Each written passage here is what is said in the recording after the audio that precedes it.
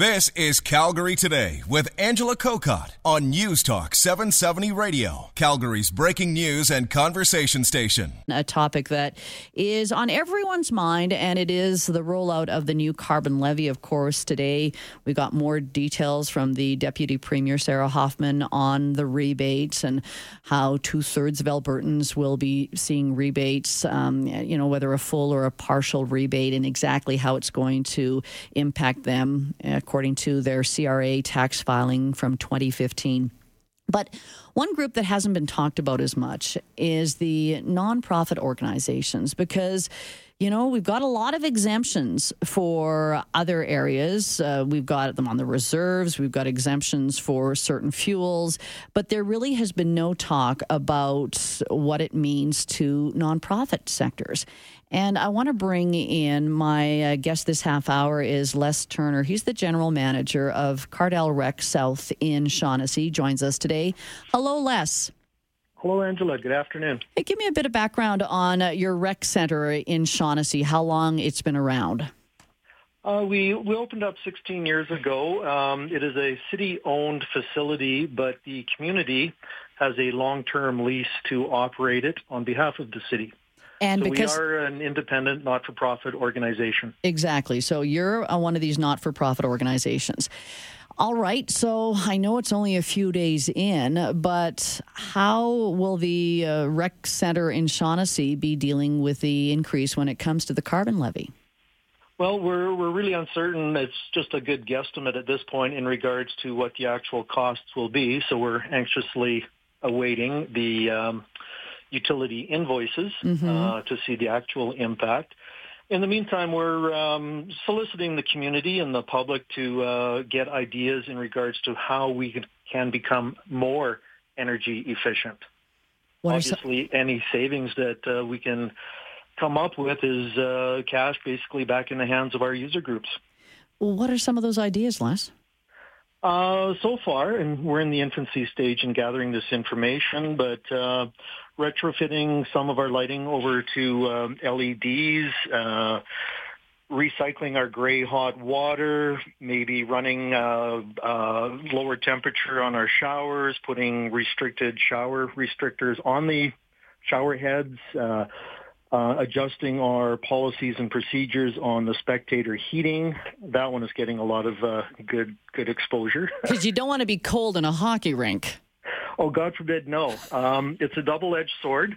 You want the spectators to be comfortable, but you also want cold ice so the skaters have the quality ice surface to play on. Right. Not sure we can keep both parties happy, but we sure try. Yeah.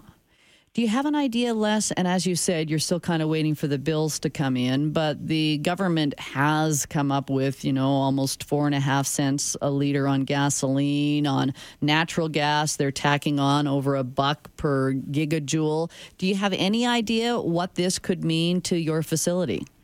Well, we're average monthly bill for natural gas for us. Now, keep in mind, we're more than just a hockey rink. We do have the 4 hockey rinks, but we also have meeting rooms, gymnasiums. We are part of a bigger complex called the South Fish Creek Complex. So a lot of money is involved in keeping the facility up and operating. So our monthly natural gas bill averages about $6,000. Yeah. With natural gas going up $1 a GJ, we're probably looking at a 33% increase just in that. So. Wow.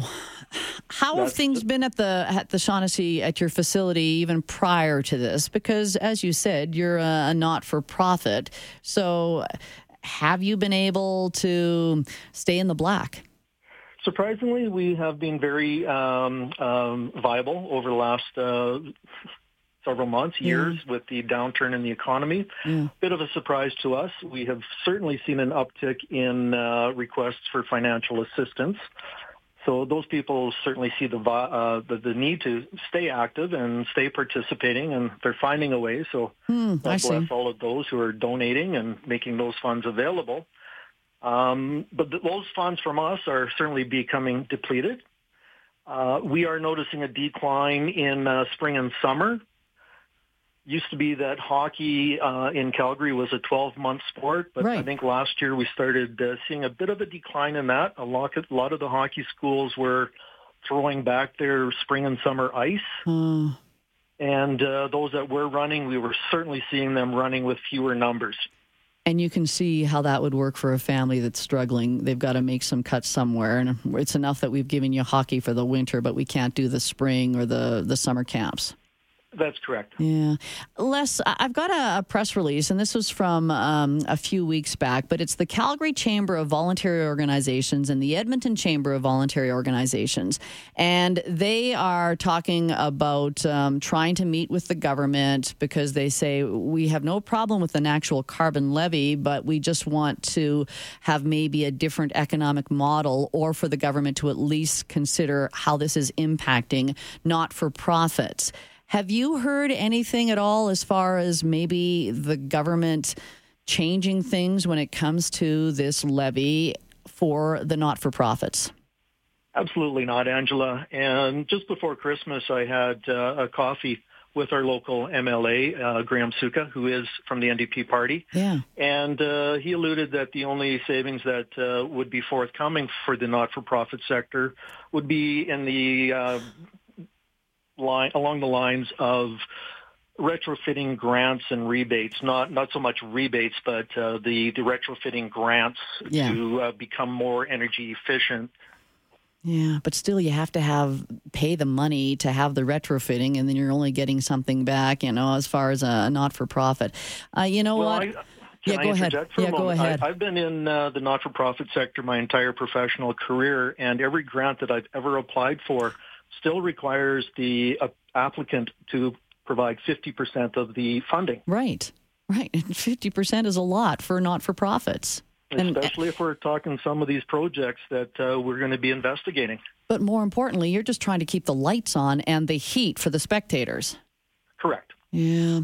Les, thanks so much for this. And we are continuing to follow this just to see if the government is considering making any changes. I know within this press release, they say there's going to be a working group, or there has been a working group with not-for-profit representatives and governments. And so hopefully there can be a bit of a break for your organization. Les, thanks so much.